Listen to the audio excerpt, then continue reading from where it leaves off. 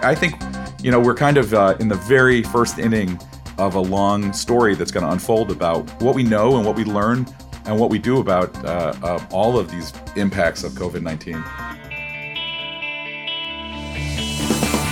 Welcome to the award-winning podcast, Lawyer to Lawyer, with J. Craig Williams, bringing you the latest legal news and observations with the leading experts in the legal profession.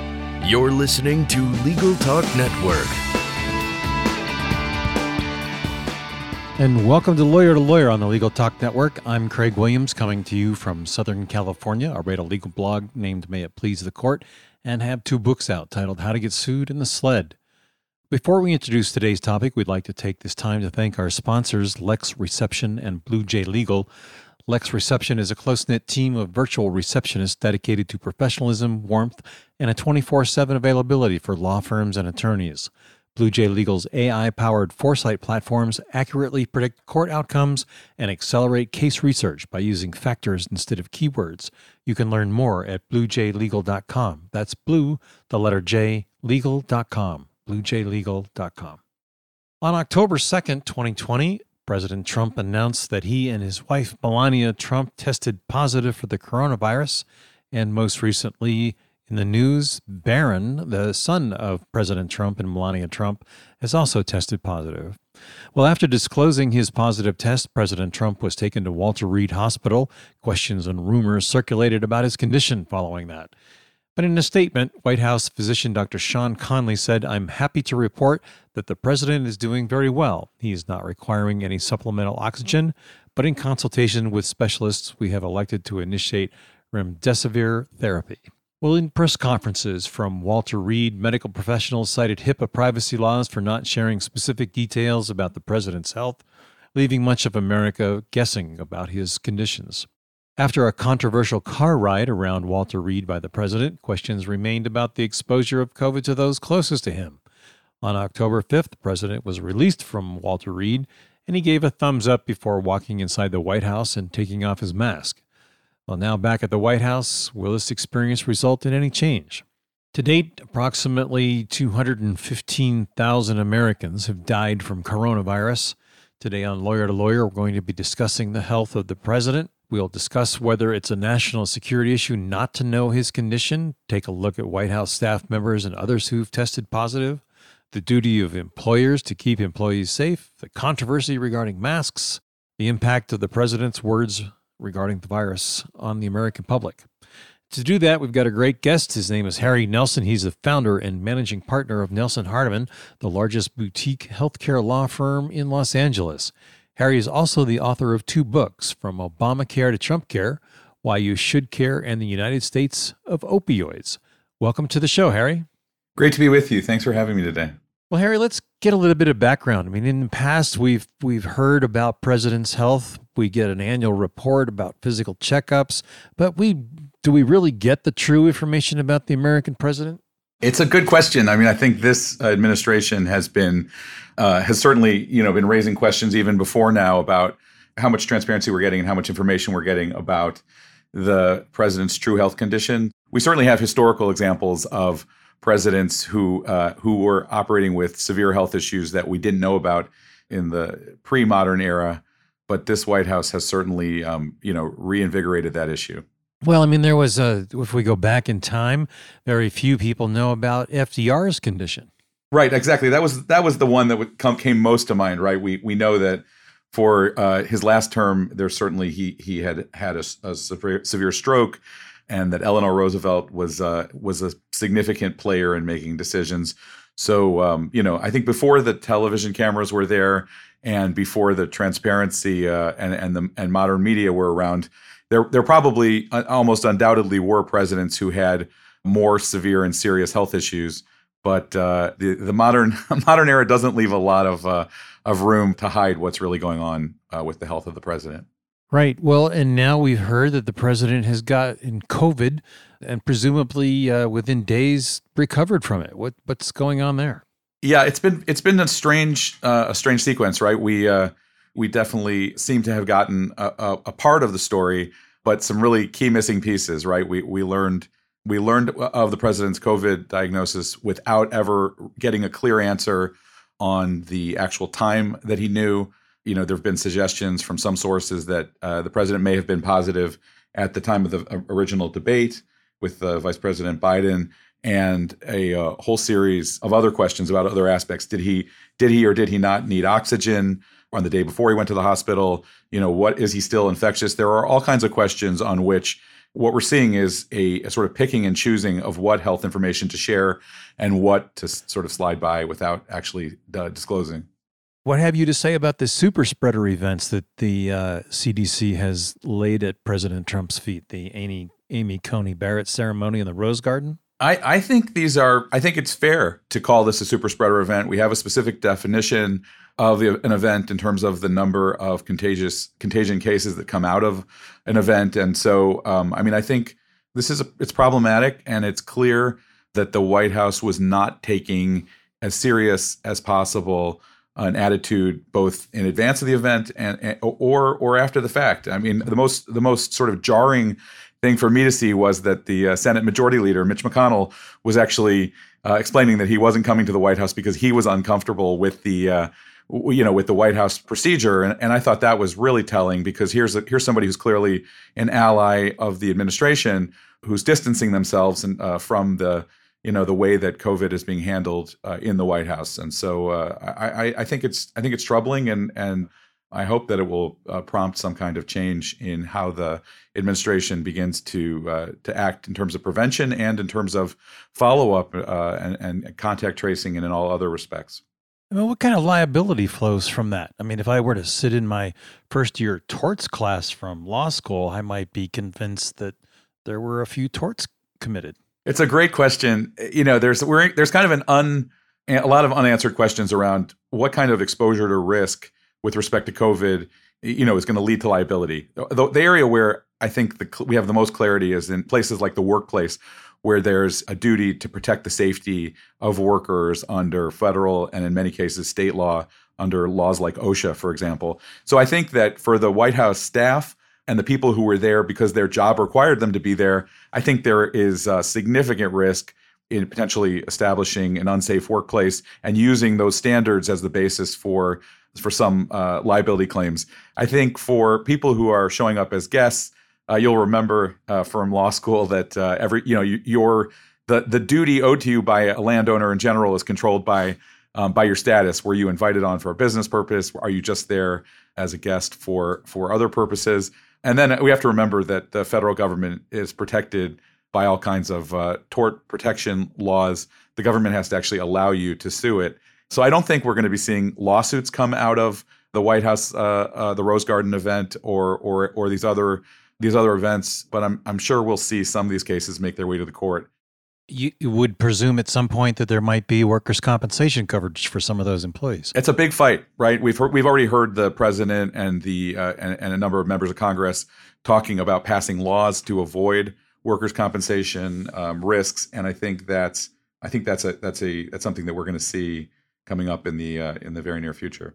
How do you strike the balance between President Trump's HIPAA rights and the public's need to know, and whether there's a national security consideration in that? HIPAA does not get to the issue of when, there's an overriding public interest. There is a public health exception that allows HIPAA to be overridden by public health authorities, but HIPAA does not weigh in on how much of a right we have to know about our elected leaders and people in power. So there is some degree of choice. What seems striking about the president's situation and Dr. Conley's comments, for example, is that the White House was trying to pick and choose to put out statements that it thought would, ensure some confidence and not panic people, but was also trying to keep things off the table. And HIPAA also doesn't work that way. HIPAA, basically allows for patients to choose to share their information. And once you're going to start to share your information, it doesn't, the kind of suggestion that Dr. Conley was making that, that some information is okay to share, but other information is protected by HIPAA, it seemed very self-serving and inconsistent with HIPAA. What do you think about these non-disclosure agreements that Trump attempted to get people at Walter Reed to sign? Do government employees, can they even sign an NDA? Yeah, it's very strange, very non-standard, and I think it's troubling.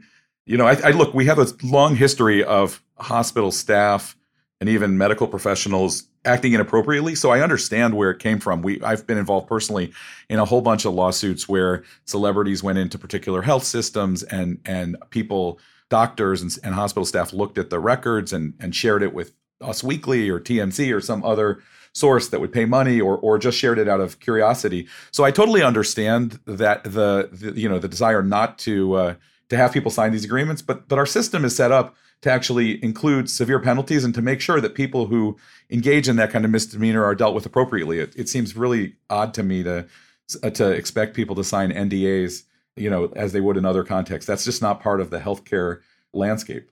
Well, it seemed apparently that some doctors refused to sign those NDAs, and then they were prohibited from treating President Trump. Yeah, I mean, it wasn't no laws were violated in that process. It's just it definitely sort of gives some context to how to think about how this administration is trying to shape the narrative and limit people from doing anything that might compromise what the story that they want to tell is. Right. Well, here we are with, the White House disclosing that he's, tested positive. Then we see him off to Walter Reed, and then he gets released from Walter Reed, but there is no indication from anyone at that point that he tested negative. Is there a concern about that? Yeah, I think that's a really big question. And it also seems that along the way that when I believe there was a statement that they were relying upon these rapid tests that have a high degree of error in making determinations of level of contagion. It should be troubling to anybody who's taking this seriously that the White House was so non-transparent about what exactly the president's status was and how there could be so much confidence, without knowing what kind of viral load he still might have been shedding. Like none of it gave me any confidence, and I don't think that anyone has a basis to feel in any way assured by the statements coming out of Dr. Conley or anybody else or the White House. Right. Well, and here we have the White House pretty flagrantly disregarding the CDC's instructions to wear masks. A whole host of people, some 35 people at the last count around the White House have tested positive for it. Some people are saying, this is karma, this is what you get. But on the other hand, there's another group saying that you can't protect your own family. You can't protect the White House. How can we expect you to protect the country? What's the message that's being sent here? I think it's a fair question. I think we're in a very polarized time, so people are going to read this really differently. I think a lot of people, certainly on the anti-Trump side, were, if not taking some level of Schadenfreude, were sort of heartened to see that the president's casual attitude towards this whole issue was actually coming back to sort of to bite him. But I think that the bottom line is that this should be concerning to everybody, and it should be a lesson. I hope that this is going to ultimately be a positive model for why we need to be even more careful and more forthright in all of our interactions. I think this is going to be a moral lesson for political leaders going forward, just because it's been such a troubling story that has taken our attention off of other issues that we need to be focused on. All right, certainly. Well, before we move on to our next segment, we're going to take a quick break to hear a message from our sponsors. We'll be right back. 80% of callers who reach voicemail hang up. Hiring an answering service means that you never miss a lead. Lex Reception can take your calls live, handle legal intake, and schedule appointments in a professional manner for less than the cost of hiring an in-house employee. There are no contracts, and the service is quick and easy to set up. For 50% off your first month's service, visit lexreception.com/lawyer-to-lawyer. Predict legal outcomes with Blue Jay Legal's Foresight platforms. Using AI to analyze thousands of cases and administrative rulings, Blue Jay Legal can predict with 90% accuracy on average how a judge would likely rule in your case. Plus, you can research by factors and outcomes to find the relevant cases in seconds. Stay ahead of the curve and learn more at bluejaylegal.com. That's blue, the letter J, legal.com. bluejaylegal.com. And welcome back to Lawyer. I'm Craig Williams, and with us today is Harry Nelson. He's the founder and managing partner of Nelson Hardiman, the largest boutique healthcare law firm in Los Angeles. And before the break, we've been talking about President Trump's mask policy and the consistencies with the CDC instructions, and also, the ramifications to the general public. I mean, there have been instances now where people have gone to work and gone to parties, and kids have gone back to school knowing that they tested positive. What are the consequences of that, and what can be done to curb that behavior? We have a lot of tools at our disposal. First of all, we talked a little bit in the first segment about what the liability risks are, but the one thing we have that the tool that's already in place is under the various emergency acts that are out there that give states authority to and local governments authority. It's certainly possible to put penalties on people, to impose fines. We've been seeing in New York State in particular a really aggressive approach of finding people who are behaving inappropriately. We've been seeing that more oriented towards events and people who are just organizing large gatherings in defiance of public health orders. But I think, and we've been seeing here in Los Angeles, I've been out on the street and I've seen police giving out tickets to people. One of my own sons, thankfully, was in a public park out in near our home, and he was wearing a mask, but he was with a larger group, and a couple of the kids weren't wearing masks, and those kids came home with tickets. So I think that those are the tools we should be using, right? I think that the public we need carrots and we need sticks to motivate people to do the right things. Those are the tools that I think are going to really solve the problem. I'm not a big believer that we're going to see a huge burst of personal liability, that people are going to be bringing lawsuits, but that's just my take. Right. Well, we've also seen this happen before, some 100 years ago, the 1918 pandemic. Any lessons we can draw from that we aren't really following now? It's so interesting. I'm finding personally that I didn't know nearly as much as I should have about the 1918 pandemic. It was particularly strange for me I found out that my grandfather, for whom I'm named, died very young, and he had of a weak heart. And when I heard about it in the family, I never connected it to the Spanish flu until we talked about scarlet fever, and it turns out that was he and his sister went their whole lives with health effects and were some of the millions of people who did so as a result of the Spanish flu. And given our current healthcare system and given the immense amount of learning that we're going to be doing about COVID-19 in the next few years, I think we're going to see that there's going to be the same kind of a long-term health impact. And right now it's coming up in the form of all kinds of stories that different people are having with COVID of the lasting impact, and we're trying to understand what it is. So I think we're going to see a whole emergence of a new public health attention to kind of lingering consequences of this virus. And I also think we're gonna see. I think some of the steps that we're taking now in terms of infection control and attention to hygiene, our attention to air quality and sanitation, are really going to change how we work, how we live, and how we operate in our public spaces. So I think we're kind of in the very first inning of a long story that's going to unfold about what we know and what we learn and what we do about all of these impacts of COVID-19. Well, Harry, on Twitter, the president claimed, "Don't be afraid of COVID. Don't let it dominate your life." Nick Cordero's wife got on, the Broadway actor who lost his life to COVID, got on social media and took issue with that.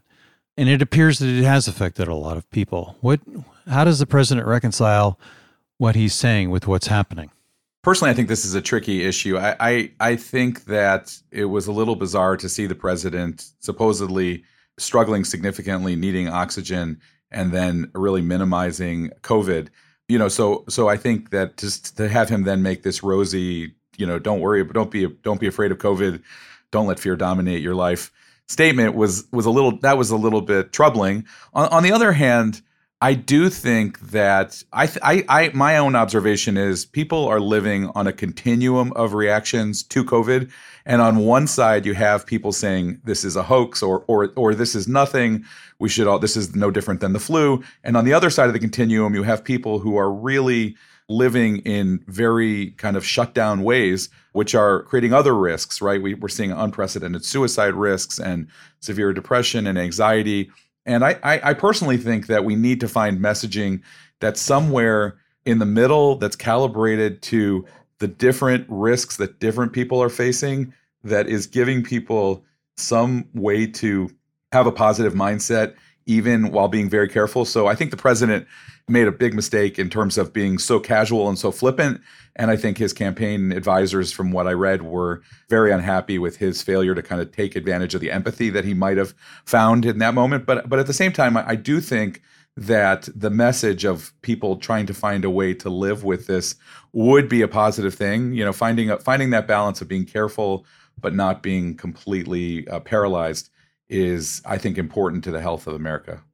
Well, President Trump also said that he has a complete and total sign-off from White House doctors that he can't get it, he can't give it. And Twitter, at least one of the social media entities, flagged Trump's tweet. What are your thoughts about that? I think we're not getting enough clarity and enough transparency on what the data show. And we certainly, everything I've been reading about COVID, and I've been following the CDC and other organizations' data, suggests that there's a high variance of how quickly symptoms appear. Obviously, we know that some people are asymptomatic. And then there's also a lot of variance in how quickly it goes away. And when people are no longer shedding live virus, and we have a strange phenomenon showing up in the workforce and the workplace of people continuing to test positive for weeks and weeks after they are no longer shedding virus. But we just don't know enough. So for these very rosy statements to follow so quickly, when they clearly serve the president's goal to be back on the campaign trail and out having events without any kind of sharing of data to back up exactly how they know these facts, it gives me pause. Well, and you said in the beginning, or earlier in the beginning of the segment, you'd hoped that people would learn from the experience. It doesn't look like that's happened. I think, look, I don't know if this president is going to make significant changes. He seems to, be somebody who doubles down on everything and he's not somebody who easily acknowledges mistakes and pivots and conciliate. He's not somebody who's quick to be conciliatory. But again, I do think I think we're seeing from other political leaders, particularly other Republican leaders, a really different message. And I think that there's going to be a lot of hand-wringing within the Republican Party and in the national leadership to really figure out what the right message is. And I think we're already seeing a lot of signs that it's not going to be the message that this president is making. So in many ways, I think he's going to be the negative example for many people. But we'll know a lot more in the next couple of weeks. Right. And let's turn that on its head, or at least turn it on the other side. As society, where do we turn for trustworthy information? I mean, the administration has gone so far as to attack its own CDC doctors. The President Trump has gone on and had a specialized treatment that doesn't appear to be available to very many other people. Where do we turn? Who do we look to? And what should we be doing?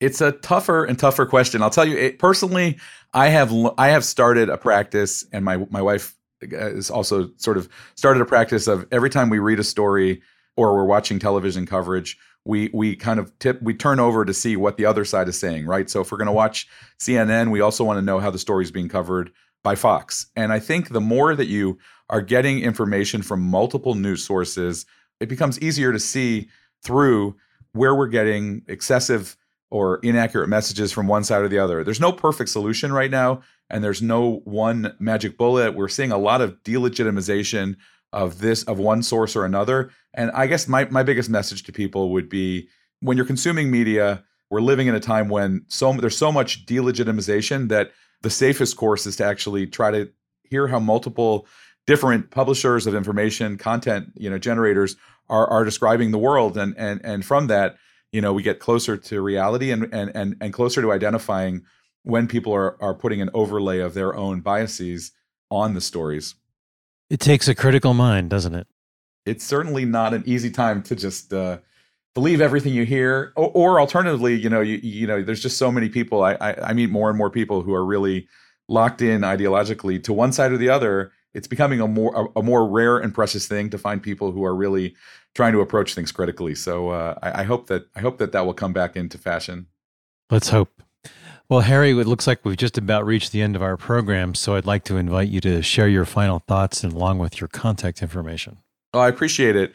Well, my contact information, people can find me can reach me directly at hnelson@nelsonhardiman.com.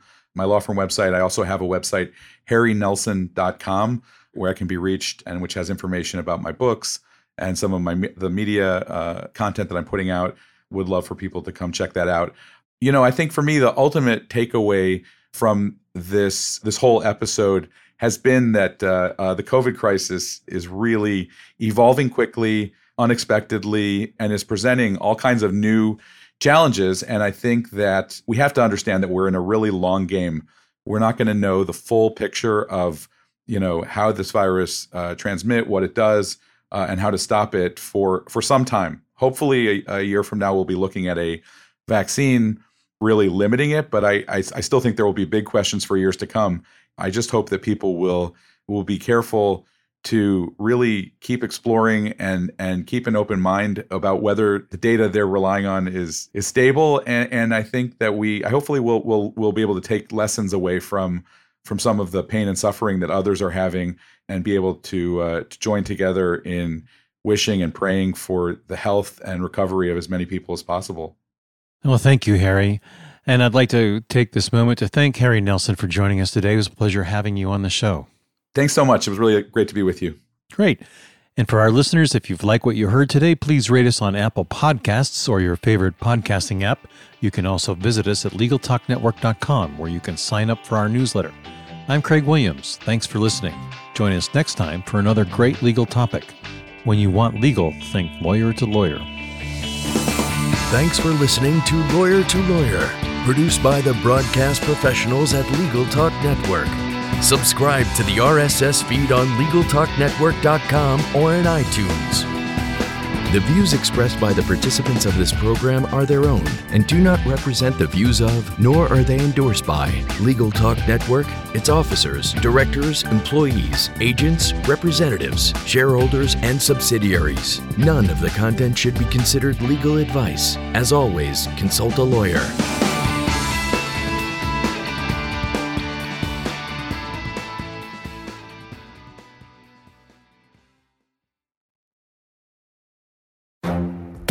The Lunch Hour Legal Marketing Podcast, your resource for the tips and tactical advice you need to grow your business. Plus, keep up with the news and commentary you crave to stay one step ahead. It's hosted by me, Guy Sakalakis. And me, Conrad Somm.